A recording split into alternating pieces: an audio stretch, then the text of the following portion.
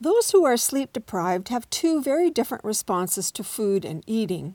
Some don't feel like eating at all and have gastrointestinal issues, while others experience cravings and consume large amounts of fat, sugar, and processed carbohydrates.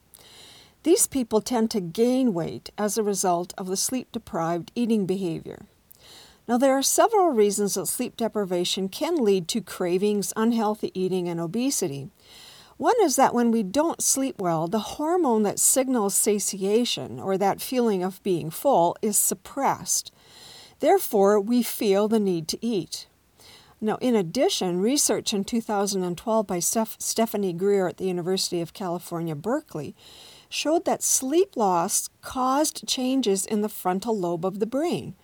The tired brain was not able to adequately distinguish what is healthy and what is tasty, and this is resulted in unhealthy food choices. Now finally, when energy is not replenished by sleep, the body hangs on to its fat reserves in an effort to ensure survival.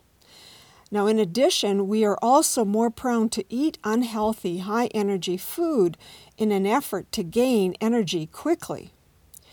If you are sleep-deprived and making poor food choices that are causing weight gain, recognize the craving signals that you have and consciously make better choices, as well as increasing your sleep time.